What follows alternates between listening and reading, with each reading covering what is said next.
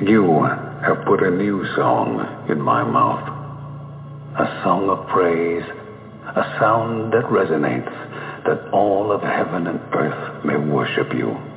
We tread the hills to meet with you, to see your majesty in all that surrounds us. For it speaks and displays the eternal God of ages, Creator, Author, Victor. In love, you established an everlasting covenant with your people, and it's your love that captivates us. As children of the King, we rush in as waves unrestrained, overcome, overwhelmed, that the King, crowned in glory and splendor, would reach down to place a crown upon our heads. So we raise our banner, the banner we boldly stand under, the banner of Jesus Christ. From dusk to dawn, from age to age, your praise resounds in all the earth. Deliverer, Redeemer, ruler of an everlasting kingdom that cannot be shaken. We trust in the name of Christ Jesus, the only King, forever.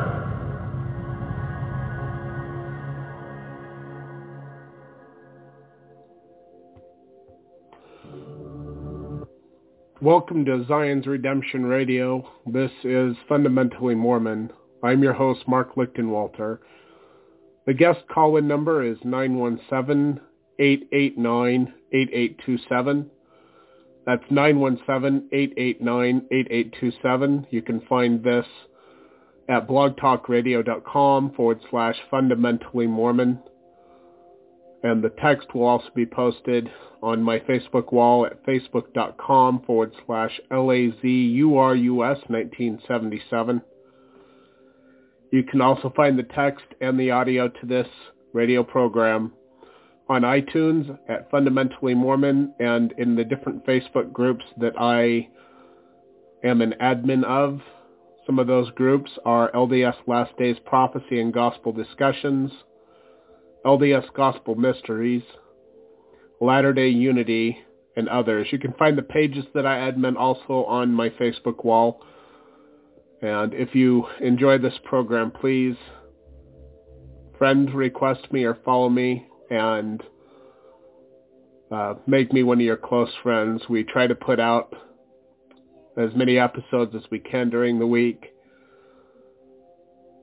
But I'm thankful for you to be here today. Let's get right into the reading today. We are going to be reading out of Ogden Kraut's books.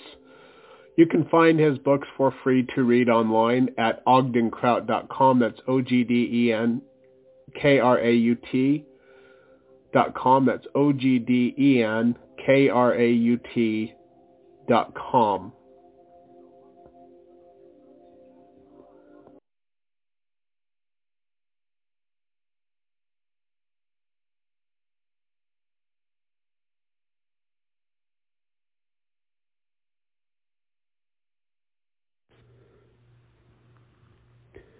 Welcome to the program.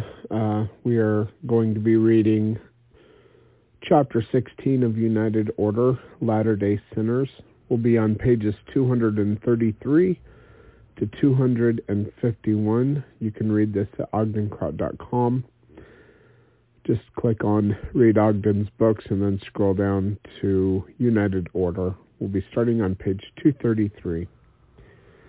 The earth also is defiled under the inhabitants thereof, because they have transgressed the laws, changed the ordinances, and broken the everlasting covenant. Therefore hath the curse devoured the earth, and they that dwell therein are desolate. Therefore the inhabitants of the earth are burned, and few men left. Isaiah chapter 24, verses 5 and 6. Note, Joseph Fielding Smith declared that it is the Latter-day Saints who have transgressed the laws, changed the ordinances, and broken the everlasting covenant. Deseret News, Church Section, October 17th, 1936. Two principal signs are related to wealth: the love of money, which is in 1 Timothy chapter 6, verse 10, and the inequality of riches, which is spoken about in Doctrine and Covenants, section 49, verse 20. For the past 150 years, 190 years now, the saints have been guilty of both evils, and the question now arises, what happened to cause this failure? Orson Pratt contended that the saints were guilty of these sins over a century ago when he said, anything short of a perfect equality in temporal things is sin. Hence the Lord says, it is not given for one man to possess that which is above another, wherefore the whole world lieth in sin. Is this law now enforced upon the saints? Do they have all things in common? We're on page 234 at 5%. Do they all possess the same? No, they do not. They have not become righteous enough to obey this law. Covetousness has taken such deep root in their hearts through the wicked traditions of their Gentile fathers that this law remains unheeded. End quote. The Seer by Orson Pratt, page 291. But there is greater danger in turning away from God's laws than not having them at all.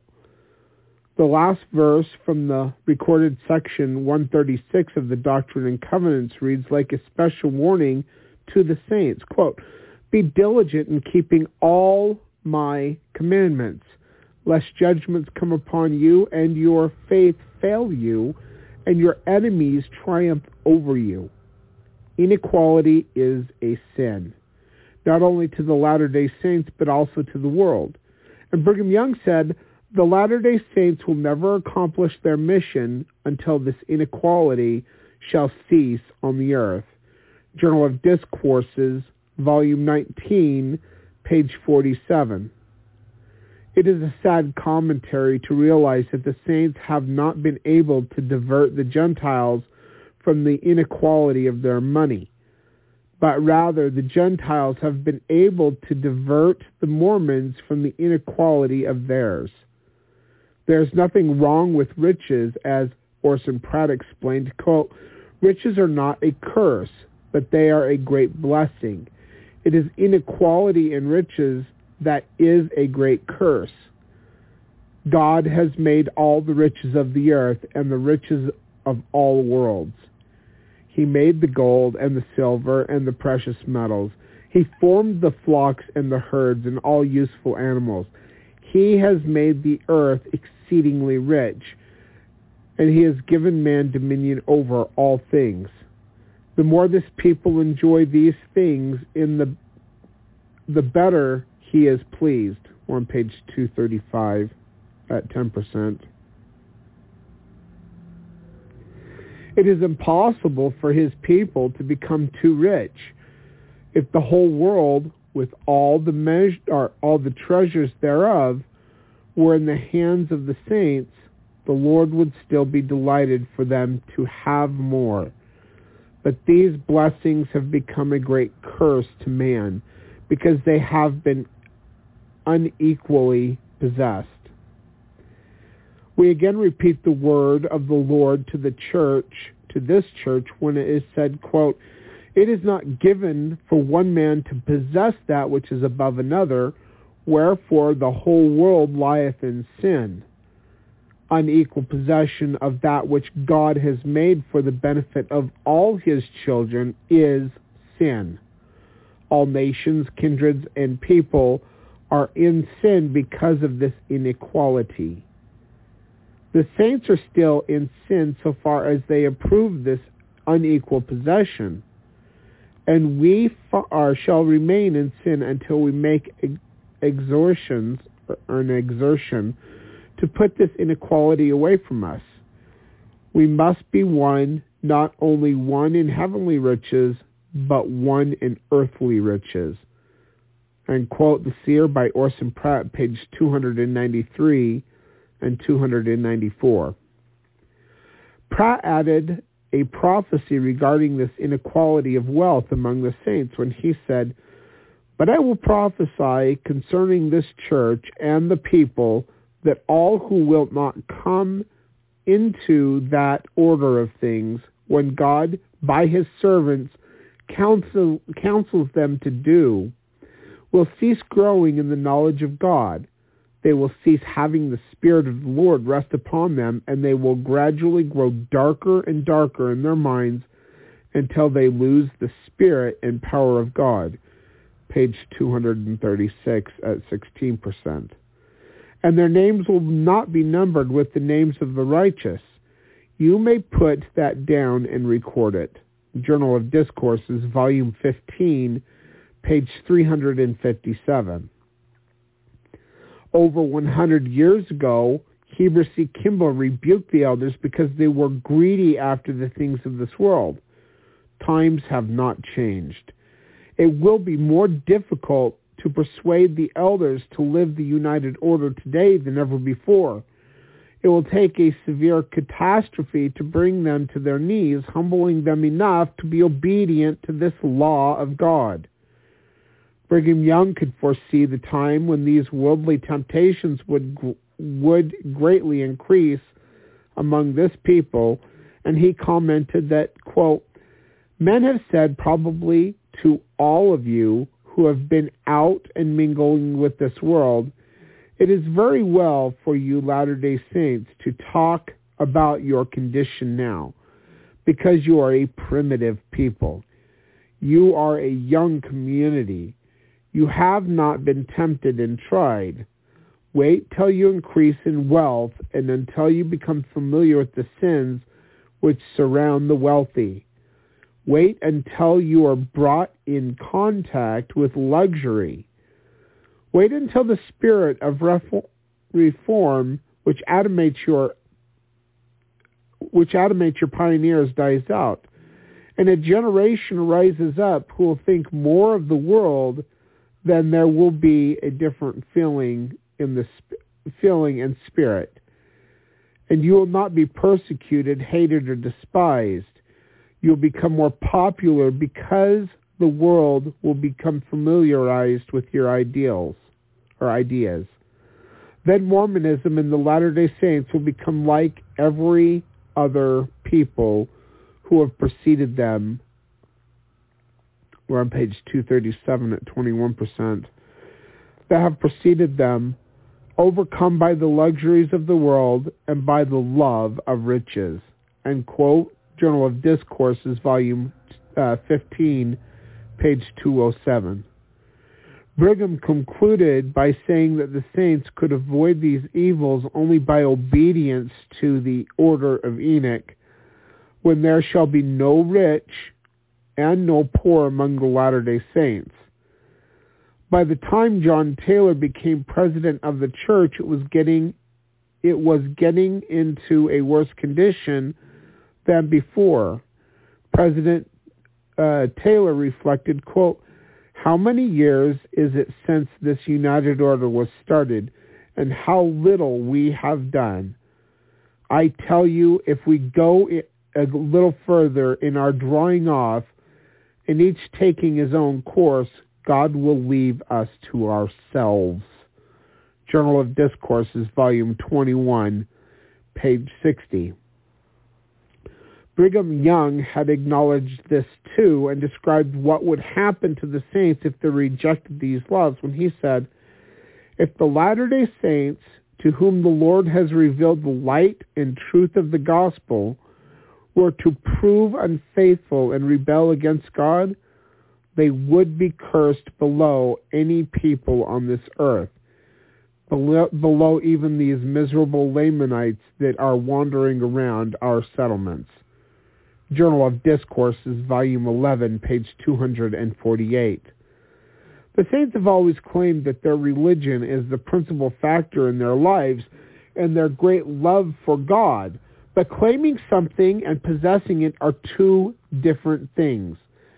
Brigham Young also commented, we're on page 238 at 25%. Brigham Young also commented, "The Lord would be glad to see the people practice out of doors what they hypocritically profess before him indoors." And he's talking about the temple. You go into the temple, you make your covenants to live the law of consecration, but there's no united orders, which is how you live the law of consecration, and like part of Brigham Young's endowment, which has been changed by the church, and some of you remember this, the devil comes out and there's a teaching principle. He says, every one of you have made covenants this day and you don't keep those covenants, you'll be in my power. But we don't ever keep the law of consecration, which foundation is the united order, or vice versa, whatever. But there's 16 million members of the church, and we don't do it. And we can't unless the organization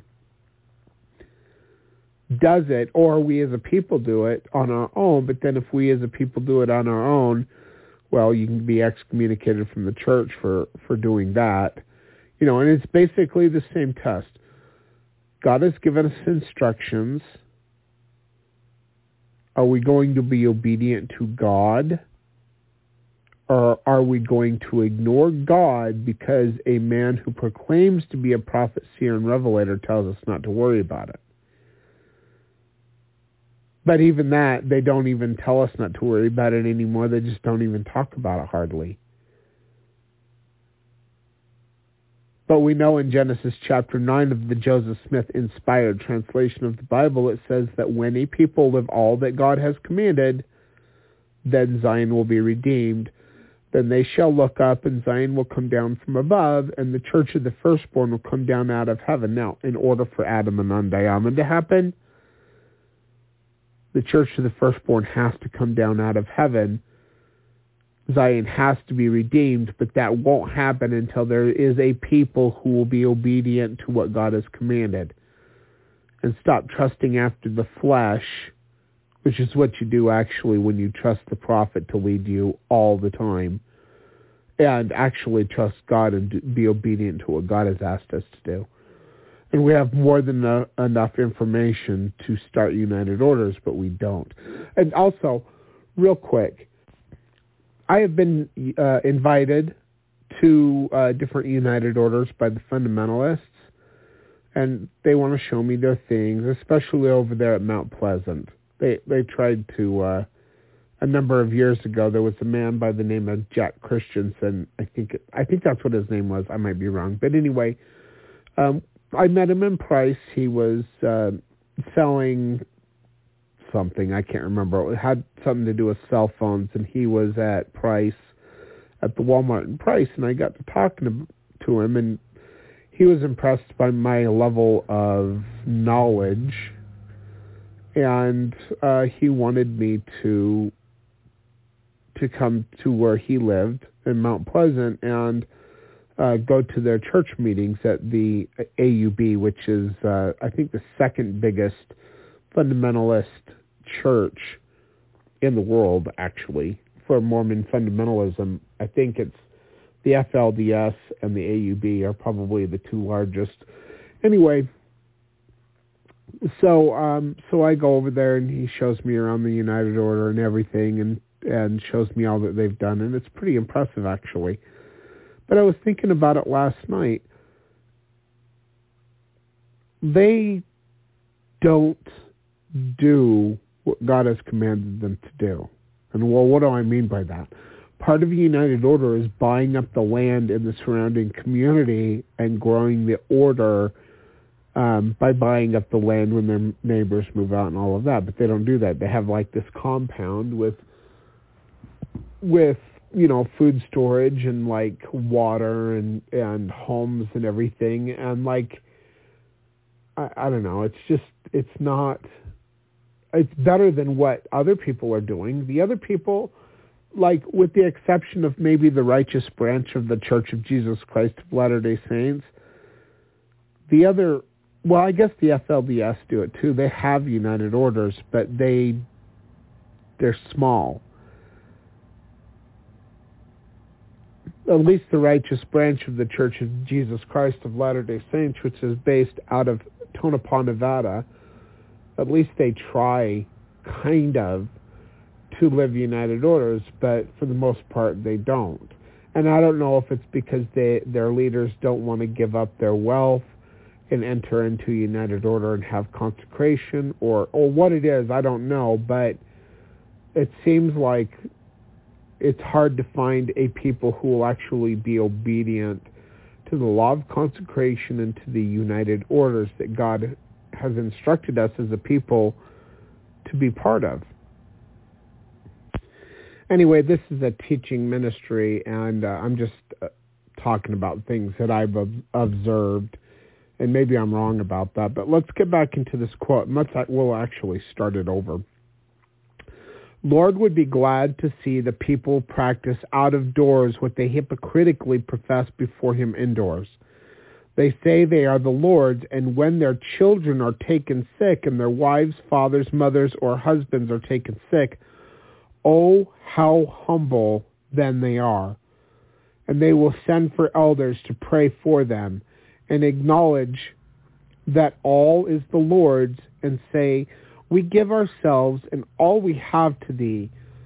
The Lord makes them well by his power through the ordinances of his house.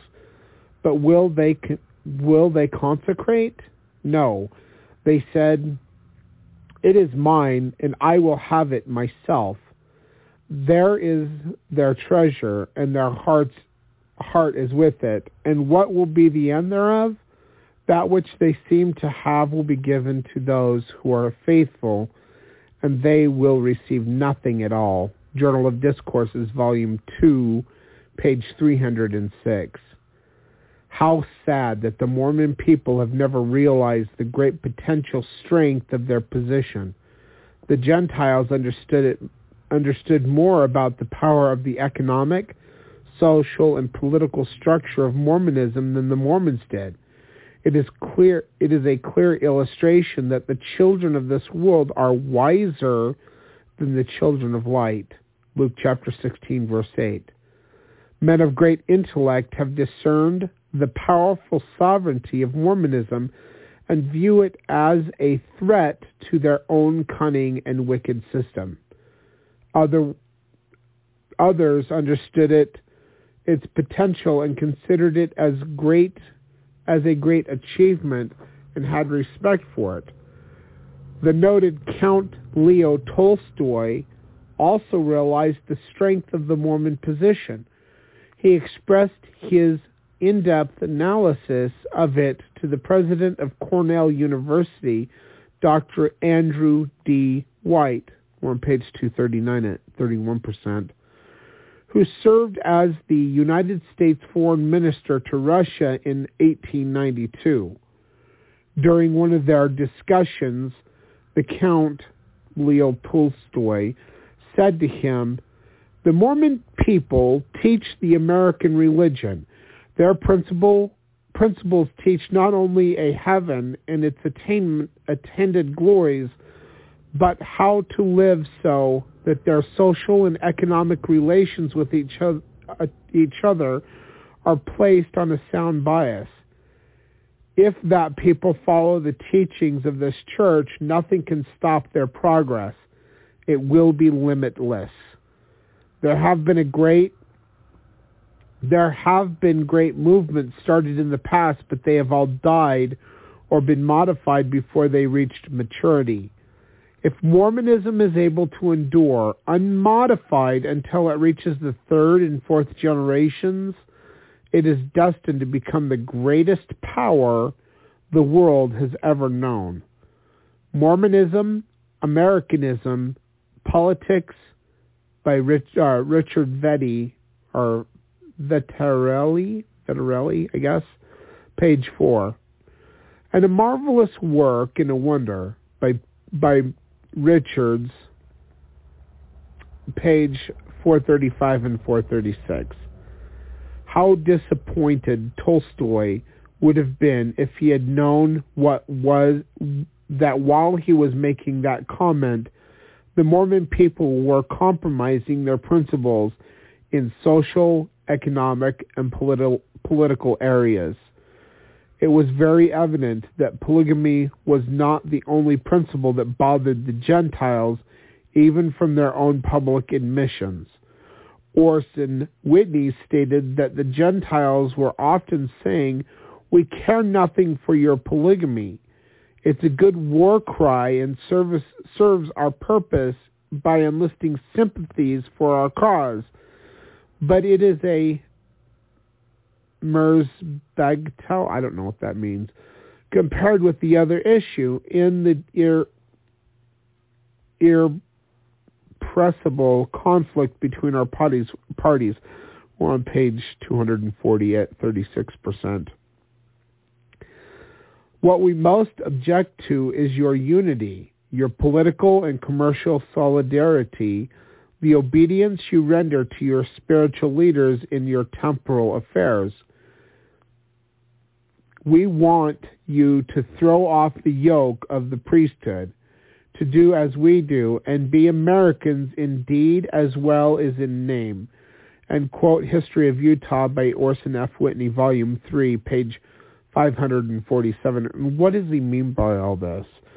Well, a lot of people know about the manifesto and like how they supposedly stopped polygamy, even though they didn't stop polygamy. There was a second manifesto that they had to issue, but even after that, there was still polygamy in the church all the way up until the 1950s and 60s, because people who were 20 at the time of the manifesto who were polygamists in the church, well, you know, if they got married, say they were 25 years old, well, they still had the rest of their lives to live, and they didn't just give up their wives. So 1890, they're 25, you know, all the way up until into the 1960s, there's still polygamists who are active polygamists, like they live the principle, you know, in the church, but many of them leave the church because of the oppression of polygamists and whatnot. But then there's other people like David O. McKay who had a wife and married his secretary in secret, you know, and then you've got spiritual polygamy like Dallin H. Oaks is sealed to his dead wife, you know, she passed away, and he's sealed to another wife, you know, that's spiritual polygamy. Russell M. Nelson, his deceased wife, he's sealed to her, and he's married now and sealed to Wendy, so he's a polygamist, even though he only has one wife at a time. I'm sealed to two women. My ex-wife and I are still sealed together.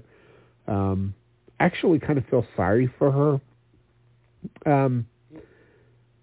because I do keep track. I never bother her, but I'm interested in how she's doing, you know, and I want her to, she just wanted to be a mother so bad. And actually, when we had our annulment, we were only married for 4 months. One of the things that she told the judge was that I was sterile and I couldn't get her pregnant because we had tried, right? It's like so immature. She was in her 20s, I was in my 20s, you know, but it was just stupid what happened between us. I was 29, I think. Yep, I was 29. Anyway, well, it turns out, like, I'm the father of 9 children. I consider the ones that my wife Kimberly miscarried, and also we did have one of those babies. So we have 5 living children, 3 miscarriages, and 1 baby that the birth was so bad, like, I don't even want to get into it, but our baby only lived 13 hours, and then we were holding her as she died. But I'm the father of 9 children, 5 living children. And my ex-wife was angry because I couldn't get her pregnant. And then there was a bunch of other stuff too, and I don't want to get into that. I just wasn't good enough for her. And, you know, her family didn't like me. They were friendly to my face, which I find that a common occurrence among Mormons. They're friendly to your face, and then they stab you in the back. I've seen that so many times among the LDS people. I don't even want to be friends with people in the LDS church because I've seen it so often. But anyway, that's how they were. But my ex-wife, that I'm still sealed to, she lives up in Utah County, and she never got married again. She is in her 40s, and she never had children. And it's sad. And I was warned before we got married, and I know I'm going off on tangents, but I'll just say this real quick and then get back to what we were talking about before. I was actually told in May of 2006, about a month before we got married, and I remember walking on the sidewalk with her when God spoke to me, and she's standing there too, and she doesn't hear any of this. It's just God speaking to me in my mind. And he gave me a warning about what would happen with our relationship. Now, I thought one of us was going to die or something, and maybe we'd be reconnected in the resurrection, but I didn't have any idea what was going to happen between us. But God told me that she would only be in my life for a short time, and she would be absent for a very long time, and then she would be in my life again. Now, I don't know what exactly that means. I don't know whether she will come back in some polygamous reunion, with my wife, who is my wife now, and my ex-wife coming back. I don't know what that's going to mean. I don't know if she's going to be part of the gathering when we are gathered in the highways of the top of the mountains and in the desert places. I don't know if that means that she'll be in my life in the resurrection as a friend. I mean, I still love her, and I want what's best for her, but I don't know what God meant by what he meant, but I didn't understand just what would happen. And like I said, we were married from June 27th, 2006 until October 7th or 27th, 2006. So not very long. And we were sealed in the Bountiful Temple. I actually had a complete nervous breakdown out of everything that was happening. So I was undiagnosed with post-traumatic stress disorder, and she has Asperger's, which when I found out my son Emmett has Asperger's, I actually openly wept because of how hard it was with my ex-wife and her Asperger's, and then undiagnosed PTSD with some other issues that I had.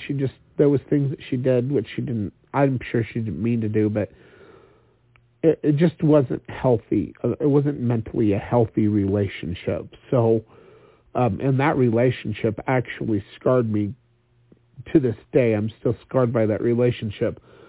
But for the next 4 years after that, I just was so angry, and it was just a bad time in my life. But I'm sealed to her, and I'm sealed to my wife, Kimberly. So you have that kind of polygamy type stuff going on in the church, but you don't have it openly. But the Gentiles weren't so concerned about polygamy. I mean, they were able to beat their chests over that and to say, oh, the horrible evils of Mormonism because of the polygamy. But what they really wanted to go after was United Orders and the Council of 50, which is the political portion of the Kingdom of God. And they were able to do that in the 1890s when they made the church give up a whole bunch of different things, not just polygamy. Anyway, continuing on, the Mormons had three basic fundamentals upon which to build their temples. Number one, their political kingdom of God, which is the Council of 50. Number two, their temple power in the United Order, which is the financial and economical system of the kingdom of God. And number three, the population growth through polygamy. What happened to these three? The most influential of all the anti-Mormon bills was the Edmunds Act, passed in 1882, which in essence removed the government of Utah from the hands of the Mormons and placed it in the hands of a commission appointed by the national president. It was quickly followed in 1887 by the Edmunds-Tucker Act, in which Congress provided for the confiscation of the properties of the Mormon Church. Eventually, church leaders found it necessary to give up the unequal struggle in an attempt to bring their ideas and practices more into conformity with the prevailing sentiment of the federal Congress. National leaders and church leaders are said to have entered into a compact. We do not know whether such a compact was actually made, but at least the arrangements and actions which it is said to have involved did take place. In the supposed compact, national leaders are said to have promised statehood for Utah, provided three things were done. Now on page 241 at 41%. Number one, plural marriage was abandoned, which is the social system of the kingdom of God upon the earth and in heaven, by the way. Number two, the church's political party was dissolved. That is the Council of 50, which is the political portion of the kingdom of God. And number three, the church dissolved its relations with the economy, which is the United Order. And they did away with all of those things. You can't find United Orders after that. They just did away with them. Plural marriage, of course, was abandoned with the Manifesto in 1890, but it really wasn't abandoned if you know anything about the history. Also, there's the 1880s revelations, and there's multiple ones, where Jesus tells them not to give up the principle of plural celestial marriage or to compromise with the Gentiles.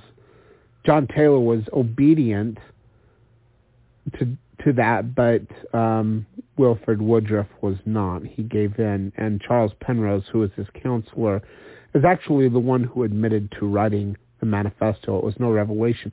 Now, when a church receives revelation, they're supposed to present the revelation to a church in general conference.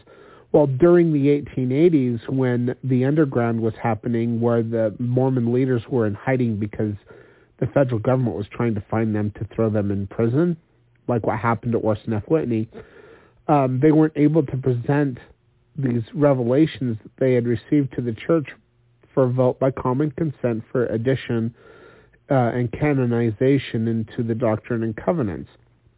And then after the Manifesto, they just basically ignored these things, even though John W. Taylor, the son of John Taylor, who was an apostle, they excommunicated him because he was like, no, I'm not going to give up the law of plural celestial marriage, because my dad got a revelation wherein he spoke to Jesus face to face and Joseph Smith, and he was commanded not to give in to or compromise with the Gentiles on these things. And he was obedient to that, but they weren't able to canonize these revelations, although the copies of the Doctrine and Covenants during that time period over in England actually added at least one or two of these revelations. And I actually know a man, well, I don't know him. I've met him several times, but there's a man that I have met at meetings at the Righteous Branch of the Church of Jesus Christ of Latter-day Saints, which has a branch in Spanish Fork, Utah, run by Benjamin Schaefer. And this man that attended some of these meetings actually bring his old copy of the Doctrine and Covenants and showed me personally how the Doctrine and Covenants had these, I can't remember, it was quite a number of years ago, but it had one or two of these revelations from the 1880s that was in it. But the copies that were printed in the United States did not have them.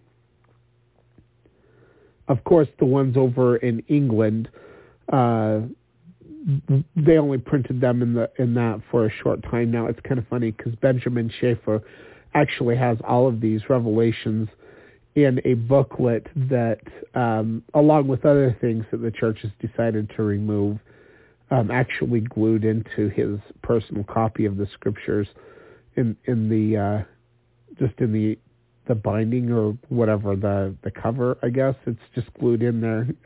So it's part of his scriptures, but the LDS Church doesn't acknowledge them anymore, even though they know about them. John W. Taylor presented it to the council when they were excommunicating him for continuing to live plural celestial marriage. And he said, "Is this my dad's handwriting?" And they were like, "Yes." And they're like, "Where did you get this revelation from?" Because some of them didn't know, because like Heber J. Grant, and there were others that were brought into the church after the death of the senior apostles and the president of the church. And there, John Taylor wrote down these revelations that God gave him to write down. Thus saith the Lord, revelations. And actually, I was thinking about it yesterday. I might just, when we're done with United Order, I might just go ahead and read Revelations 1880 to 1890, which talk about these revelations that the church wants to ignore or reject because it doesn't go along with the narrative, whatever. But I think that might be the next book that I read. Although you can go ahead and read that for yourself without me reading it to you at OgdenCrout.com. Just go down, scroll down, alphabetical order, all of the list of his books. Read Ogden's books on his main page.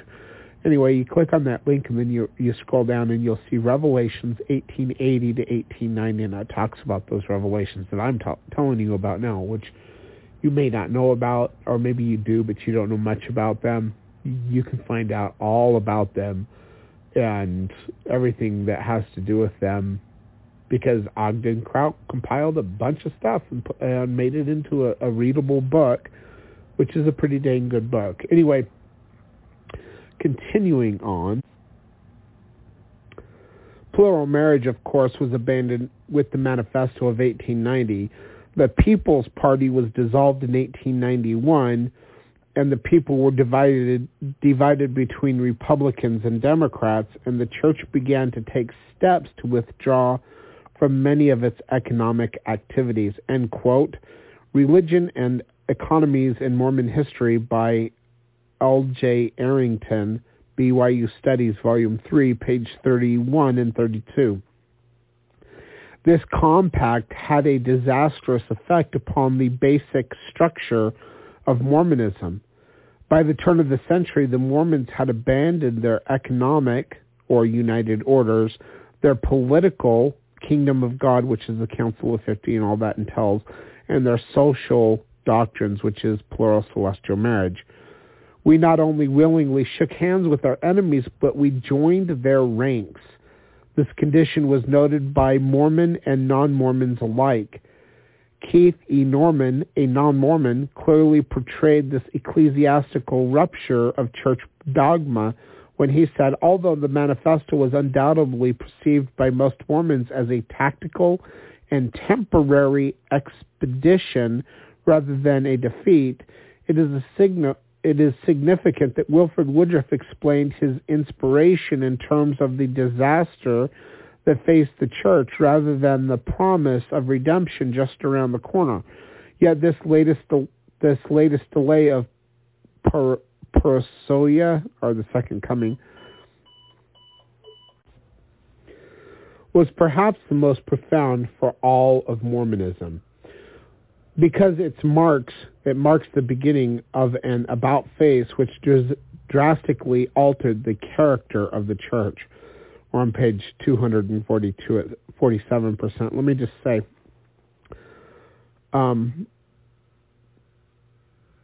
the church continued to perform plural celestial marriages all the way up until the Second Manifesto. And then during that time, they actually sent different groups out into Mexico, Canada, and other places in the Utah Territory and in the United States to continue on with plural celestial marriage and keep the principle alive, kind of distancing themselves from it as far as the church goes, to protect the church, from the political interference with the U.S. government.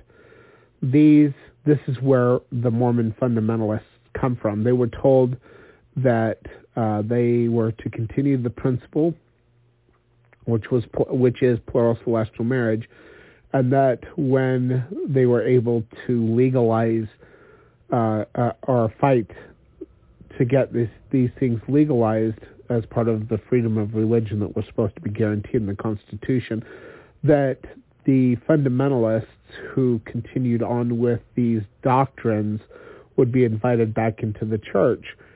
So many of these families were like full-fledged Mormons, being obedient to what the leadership of the church told them, and then over time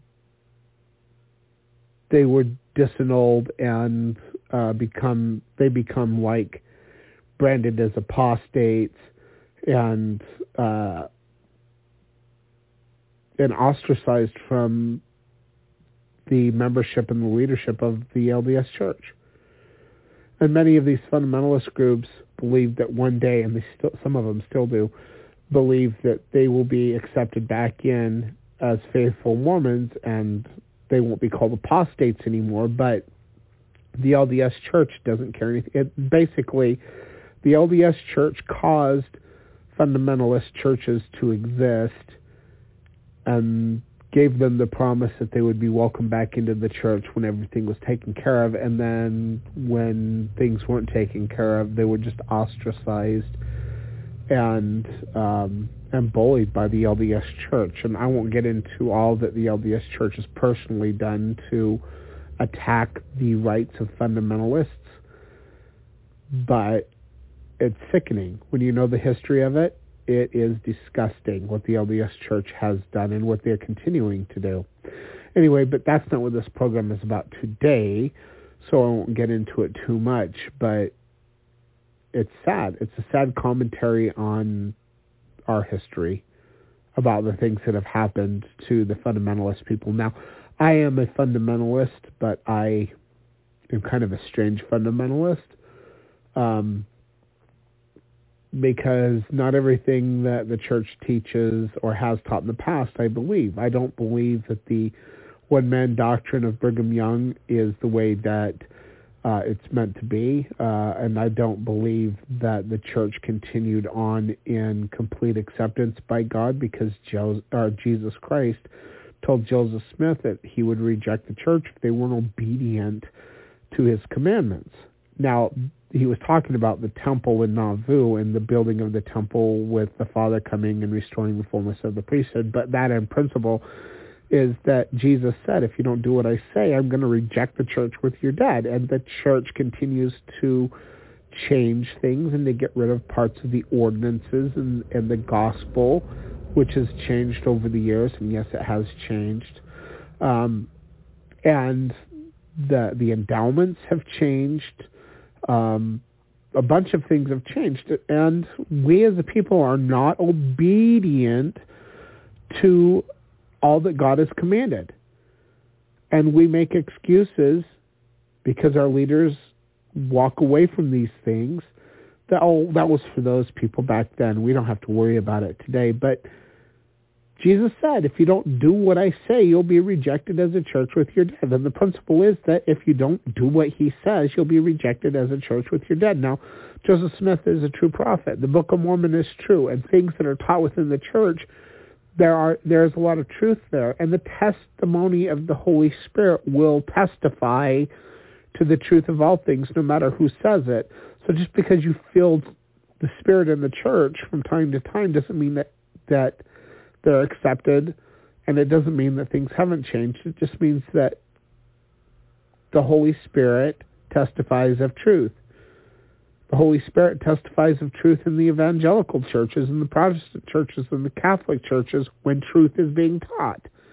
So people feel the Spirit from the teachings of a particular church, and then they think, oh, we're being led right, when there are many things within all the churches in the world that are the doctrines of men mingled with Scripture. And even Second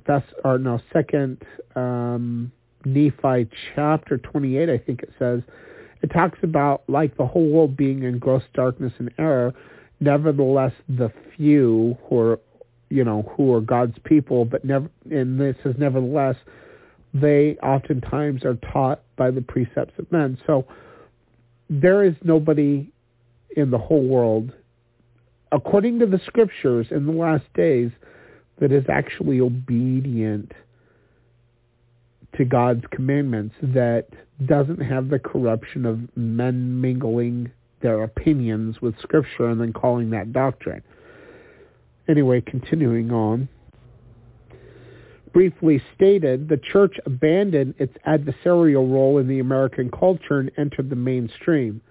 Within a few years of 1890, not only polygamy, but the theocracy and the communitarianism, the three most distinct practices of the 19th century Mormonism, were relegated to the historic past and the idolized future in Mormon thought. It is difficult for modern members of the church to comprehend the enormity of these changes. As Hansen points out, Mormonism has experienced a social and intellectual transformation of such magnitude that a resurrected Joseph Smith returning to earth today might well wonder if this was indeed the same church that he founded. Once the vanguard of the radical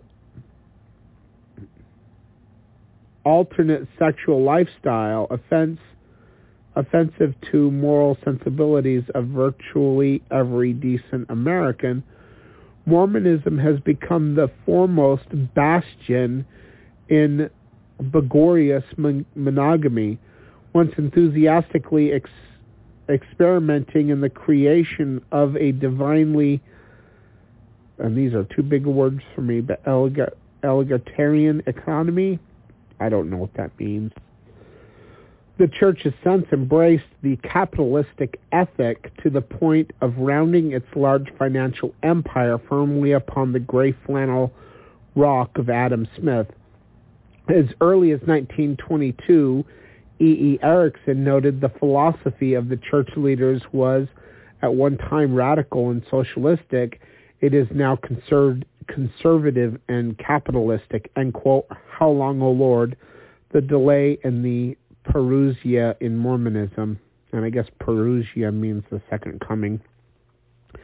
Anyway, that was a paper by Keith E. Norman, which was written July of 1982. In the dilemma of threatening war upon the saints, they raised the white flag before a shot had been fired. With half a dozen promises from the Lord that he would fight their battles, they chose not to experiment upon his word, but rather chose to serve God and mammon at the same time. Or on page 243 at 53%. This war was not only a temporal battle, it was also a spiritual one. Dr. Hugh Nibley, like a voice in the wilderness, poignantly explains that, quote, "It is not difficult to discover the plot of the drama of the restored gospel, but the prince of this world does not like certain aspects of the play, and so his people have undertaken to rewrite the script. What has happened is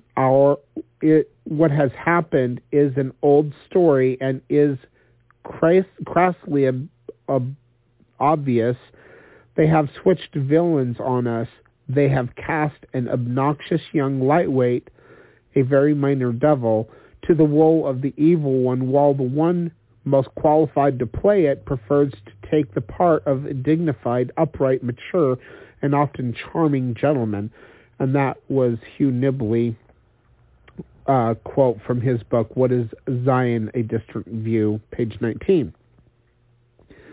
The abandonment of the United Order became the loss of a great temporal blessing to the saints. But more than that, it was a great spiritual loss.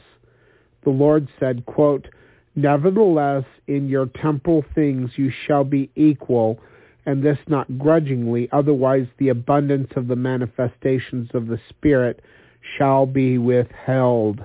Doctrine and Covenants, section 70, verse 14. The lack of spiritual gifts is very evident in the church today. In the early days of the church, while they were living the United Order, they had many wonderful spiritual manifestations. When the order broke up in Kirtland and in Missouri, the saints had one of the most difficult times of apostasy in its history. Page 244 at 57%. Today, throughout all the teachings and in the numberless oceans of books that the saints are publishing, probably not 1 in 100 mention or advocate the United Order. What has been the result of their rejection of the doctrine of the United Order? Number 1, spiritual gifts have ceased. Number 2, written revelation has ceased. Number 3, persecution has ceased and friendship with the world was substituted. And remember what Timothy said, or Paul said to Timothy, to be friends with the world is to be at opposition or in enmity with God. You cannot serve God and mammon. Number 4, temporal prosperity is sought more than the spiritual. Number 5, the saints cease to be united. They are scattered all over the world, which is not the way it should be, because there was a command to gather, but they don't do that anymore, and they make excuses as to why they don't. Anyway, number 4, worldly standards, immorality, and sin have become commonplace among our youth, and not only our youth, but the single adults of the church. There's huge problems with the law, with chastity in the LDS church. Of course, there's also a huge problem with something called soaking, which is where a man who is not married to a woman, and this is a problem at BYU, big problem, where the man who is supposedly a faithful member of the LDS church will stick his penis into a female, and then they won't move, so they're not actually having sex, they're just kind of having sex. It's disgusting. They call it soaking, and it's a problem among our youth, our young adults at BYU. Anyway, continuing, 7, teaching of the leaders are clashing with those of former prophets of God, because they think that the leader today is more important than the leader yesterday, and if the leader today contradicts the former leader, then the leader today is the one that should be followed. When doctrine is eternal, and when doctrine is taught, it doesn't change. That's not how God is, but they make excuses, which is a big thing for the LDS church. They make excuses. And most of the people in the LDS church don't even know that they're being taught different from teachings of the past because of the Correlation Committee and the churches trying to get rid of things. And they destroy books. Yes, they do. They destroy books. And they try to get rid of things and say, oh, we never taught that, or they were just opinions or whatever. But a lot of things, like the Adam God doctrine, were not taught as opinions. They were taught as doctrine. And it was even introduced by Joseph Smith, but the LDS Church will say, well, that was just Brigham Young and his opinions. And it wasn't. You could actually be excommunicated for not believing in the doctrine of the Adam God doctrine, which they now say is a theory or whatever, but it's not. Anyway, continuing on. And if you want to know more about that, read Michael Adam. Ogden Kraut compiled a book with a ton of quotes and a bunch of stuff that talk about that. But even the Gathering of Israel, you can read that. Ogden Kraut did a really good job on that. Ogden Kraut was actually set apart to preserve doctrine. That was his job, and he did it by writing, I don't know, it was like between 70 to 90 books and pamphlets on these doctrines. Anyway, continuing on. The sermons lack the Holy Spirit and must be read because, teleprompters. Number 9, the laws of man are sustained in preference to the laws of God. So are you going to serve God or are you going to serve mammon? Number 10, what little of the Spirit of God is left left whispers to every saint that something is surely out of order. When the church sacrificed the principles of their temporal equality for the Gentile system of inequality, they established new goals. They wanted riches for the prestige and honors of the world that accompanied them. J. Golden Kimball noticed this when he said, quote, "If I had $1 million, I'd be the most sought after man in the church, but I haven't got it, damn it." And quote, The Golden Legacy, page 92. Yet he was wise enough to see the dangers of such a course, and he warned the saints, quote, "Don't set your heart upon riches, don't speculate, and don't go into debt." And that is from The Golden Legacy, page 90, and we're on page 245 at 63%. When men depart from the principles of the gospel, they begin to lose the spirit of it, and they lose the thrill and the joy of it, too. They become dissatisfied, discontent, and discouraged with what little spirituality remains. Orson Pratt asked this question, which is probably more applicable to members of the church today than it was when he wrote it. Quote, "Do you enjoy a great measure of the Spirit of God as when you were first baptized into this kingdom? Or are your minds barren, your understandings unfruitful, your soul in darkness, and your feelings cold and indifferent towards the great work which you have embraced, which once made you joyful and happy? If this be your condition, it is of the utmost importance that you know the causes of these unhappy changes in your feelings. Is it because the Lord has changed and forgotten to be gracious? Is it because the fullness of the gospel does not produce the same effect or happiness now as it did in ancient times?" And quote, The Seer by Orson Pratt, pages 2 and 3. And real quick, before I continue to go on, in Matthew chapter 24, it talks about the eagles being gathered to the carcass. And a lot of people are like, well, what does that mean? The eagles are the elect of God, and the carcass is the dead church. A lot of people want to say that the church is the living church, and we have living prophets and apostles today, but the fruits of the living church are continuous revelation and manifestations in all of the aspects of the Holy Spirit, which are not found in the LDS church today. It is a dead church. Jesus Christ said if they weren't obedient to what he asked them to do, that he would reject the church, which he did in part. And Jesus talks about this in Matthew chapter 24, where in the last days the eagles would be gathered to the carcass. Now, what does that mean? The eagles are the elect of God, and they are gathered to the carcass of the dead church, and they're trying to feast upon the meat of the doctrine, but the church is not living anymore.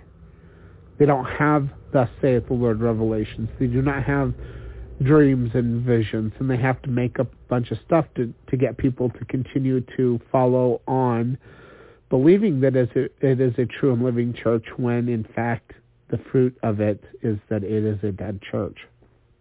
Anyway, continuing on, and I'm sorry if that offends people, but it's the truth. All right, let's see here. It is clearly evident to anyone in or out of the church that Mormonism does not have the power, the spirit, and the blessings that God once gave it. There is so much to be gained in obeying the laws of God, and so little reward for practicing the ways of the world. Yet United Order has been one of the most difficult of all the laws given to this people. Brigham Young stated, and we're on page 246 at 68%, it was one of the first commandments or revelations given to this people after they had the privilege of organizing themselves as a church. As a body, as the kingdom of God on the earth, I observed then, and I now think, that it will be one of the last revelations which the people will receive into their hearts and understanding of their own free will and choice, and esteem it a pleasure, a privilege, and a blessing unto them to observe and keep most holy. End quote. Journal of Discourses, Volume 2, page 299. John Taylor added, quote, but the time will come when we will obey these things, speaking of the United Order, as they are given by the revelations of God, and it will not be a hardship either. It will be a pleasure to those who are under the influence of the Lord. Journal of Discourses, Volume 22, page 11. It is a frightful and sobering thought to realize that all of the host of heaven are looking upon the frailties and imperfections of this people. They look with eager anticipation for the saints to obey the laws of God. Brigham Young stated, quote, why if they, the dead, had the power, the very thunders of heaven would be in our ears. If we could but realize the importance of the work we are engaged in. All the angels in heaven are looking at this little handful of people and stimulated them to the salvation of the human family. So also are the devils in hell looking at this people too and trying to overthrow us, and the people are still shaking hands with the servants of the devil instead of sanctifying themselves and calling upon the Lord and doing the work which he has commanded us and put into our hands to do. And we're on page 247 at 74%. Continuing on with the quote, when I think upon this subject, I want the tongues of seven thunders to wake up the people. End quote. John Taylor, Journal of Discourses, Volume 18, page 304. This people have become so glued to Babylon, one wonders when they will ever become free of that influence, or what it will take to tear them away from it. Heber Benyon, who was a bishop of the church a long time ago, reasoned that, quote, we came willingly to the mountains of Ephraim to dwell just because we had to, and we will go into the United Order willingly just because we have to. End quote, in his book, Gospel Problems by Heber Benyon, page 26. Brigham also understood that this would be the condition for establishing the United Order among this people. He said, do you not see that we are coming to where the Lord will make us consecrate? End quote. Deseret News, October 18th, 1857. We should realize that if we do not go into the United Order willingly, then we must learn obedience by the things which we suffer. John Taylor prophesied that it would be so. Quote, at the General Conference held in Salt Lake City, April 1884, President John Taylor said, the time will come when we will not have to preach the United Order, for the people will pray to get into it.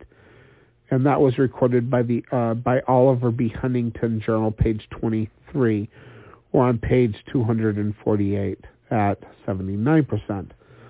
Although some have presumed that all is well in Zion and that nothing in the least is out of order, it was not the opinion of Joseph Smith, Brigham Young, and many others even in their day. Brigham Young once said, quote, I sometimes think that I would be willing to give anything, to do almost anything in reason, to see one fully organized branch of this kingdom, one fully organized ward. Is there even in this territory a fully organized ward? Not one. It may be asked, why do you not fully organize the church? Because the people are incapable of being organized. I could organize a large ward who would be subject to a full organization by selecting families from different wards, but at the present time such a branch of the church is not in existence. Journal of Discourses, Volume 10, page 20. And again he said, quote, this is Brigham Young, I have had visions and revelations instructing me how to organize this people so that they can live like the family of heaven. but I cannot do it while so much selfishness and wickedness reign in the elders of Israel. There are many great and glorious privileges for the people, which they are not prepared to receive. How long it will be before they are prepared to enjoy the blessings God has in store for them, I know not. It has not been revealed to me. I know the Lord wants to pour blessings upon this people, but were he to do so in their present ignorance, they would not know what to do with them. Page 249 at 84%. They can receive only a very little, and that must be administered to them with great care. Journal of Discourses, Volume 9, page 269. It certainly should be easy to see the folly of the course we have taken and the foolishness of the world's course. Problems are growing at an avalanche rate. Speaking of only the temporal mess, George Buchanan said, quote, all these problems of capital and labor can be solved by this principle, united order, and in no other way. There will be an instant and never-ending conflict between capital and labor until they are solved in this manner. Journal of Discourses, Volume 17, page 244. If the saints would have continued with the principle of the united order, they would not be experiencing so much unemployment and poverty now. Brigham Young said that men would have to work for only half a day, and the other half would be devoted to education, recreation, visiting, travel, missionary work, etc., like if they lived the united order. There would be no worry about enough food, high medical bills, or insufficient finances. The vast sums of money that we waste on lawyers, advertising, banking, brokers, salesmen, unions, management, etc., would be distributed to make these people millionaires. Today we have broke and broken men, welfare, handouts, overflowing prisons, numerous mental institutions, sluts, a plague of diseases and criminals. When we bartered away the Lord's programs, we inherited all of the Gentiles' blessings. Page 250 at 88%. These conditions were seen by many of the ancient prophets, and they warned us of them. The ancient prophet Mormon spoke directly to the Latter-day Saints by saying, I speak unto you as if you were present, and that Jesus Christ has shown you unto me, and I know you're doing. What he had to say about us was lacking in praise or compliments over what we have achieved. He stated, quote, and I know that you do walk in the pride of your hearts, and there are none save only a few who do not lift themselves up in the pride of their hearts unto the wearing of very fine apparel, unto the envying, strife, and malice, and persecutions, and all manner of iniquities, and your churches, yea, even every one, have become polluted because of the pride of your hearts. Now remember, this is a love letter to the restoration and the saints in the latter days. He's speaking directly to the church as a whole, and not as every ward and every branch of all of the churches of the restoration, every single one of them. For behold, ye do love money and your substance, and your fine apparel, and the adornment of your churches, more than ye love the poor and the needy, the sick and the afflicted. O ye pollutions, ye hypocrites. Who's he saying are hypocrites? The leaders of the restoration and the members thereof as well. Ye teachers, who sell yourselves for that which will canker, why have you polluted the holy church of God? Why are you ashamed to take upon you the name of Christ? End quote. Mormon chapter 8, verse 36 through 38. The Mormon concluded by saying that all of our business ventures will get gain are nothing more than secret abominations that are only going to bring vengeance upon our heads. The prophet Joseph Smith also made a solemn warning that except the church received the fullness of the scriptures, that they would yet fail. Teachings of the Prophet Joseph Smith, page 9. We're on page 251 at 93%. Receiving the fullness of the scriptures means more than merely believing them. This was another way of saying that we cannot serve God and mammon, which is talked about in Matthew chapter 7, verse 24. Two roads have been placed before the Latter-day Saints. One is direct to great blessings in this life and in the eternal worlds to come. The other road leads to sorrow, regret, and cursing. See Doctrine and Covenants, section 104, verse 3, and also Doctrine and Covenants, section 84, verses 58 through 59. The United Order is one of the everlasting laws and covenants that leads to temporal and spiritual blessings.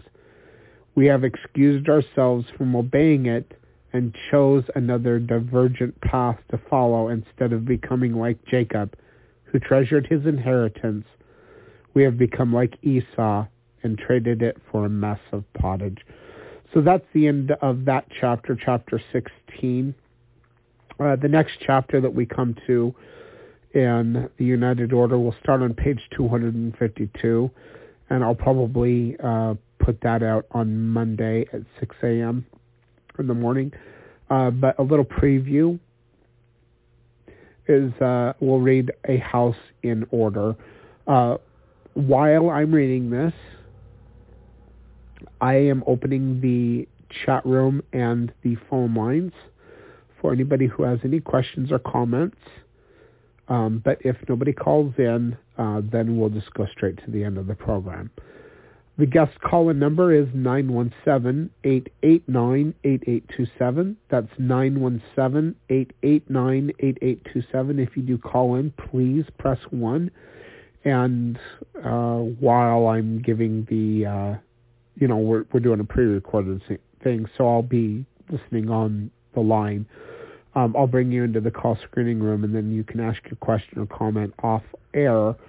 And if you choose to come on the air, then I will bring you onto the show. But if not, I'll just answer your question on air live for everybody to hear. But I won't bring you in onto the show live. But anyway, so you can call 917-889-8827, and also there is a chat room available, which is open at blogtalkradio.com/fundamentally Mormon. So the preview for chapter 17, starting on page 252, A House in Order. Quote, the Almighty is a lover of order and good government. Teachings of the Prophet Joseph Smith, page 187. The house of Jacob, called Israel, came out of order when 11 sons of Jacob refused to acknowledge Joseph as the rightful heir to rule as their leader. The descendants of Joseph have had a difficult time to regain their rightful place as rulers ever since. Jesus came through the lineage of Jacob and was told to reign over the house of Jacob forever. Luke chapter 1, verse 33. Jesus understood the problems and conflicts in Jacob's house and said, if a house be divided against itself, that house cannot stand. Mark chapter 3, verse 25. Also, there was the influence of the filthy lucre, which he denounced by saying, my house shall be called of all nations the house of prayer, but ye have made it a den of thieves. Mark chapter 11, verse 17. Indicating that the house of Jacob was still out of order during his ministry. This was certainly evident when the Jews rejected Christ and his right to rule. But the prophecies of apostasy were not without the promise of a setting in order. So, and we also know that Jesus Christ said that he would have to send one mighty and strong to set the house of God in order, which implies that it would be out of order when that prophet who was mighty and strong would come to set it in order. You can find that in Doctrine and Covenants, section 85, but also in Isaiah chapter 28. It talks about the one mighty and strong coming among the drunkards of Ephraim to teach they who are weaned from the milk and drawn from the breast, people who are ready for the meat of the gospel. Isaiah chapter 28 is where Isaiah sees the drunkards of Ephraim who are drunk on the spirit of Babylon the Great in the last days. That's the saints. And they are the drunkards of Ephraim. And they are drunk on the spirit of Babylon the Great. And they have compromised. And they are out of order. And it's time to be set in order, which is done through the teachings of the prophet who is one mighty and strong, spoken of in Doctrine and Covenants, section 85.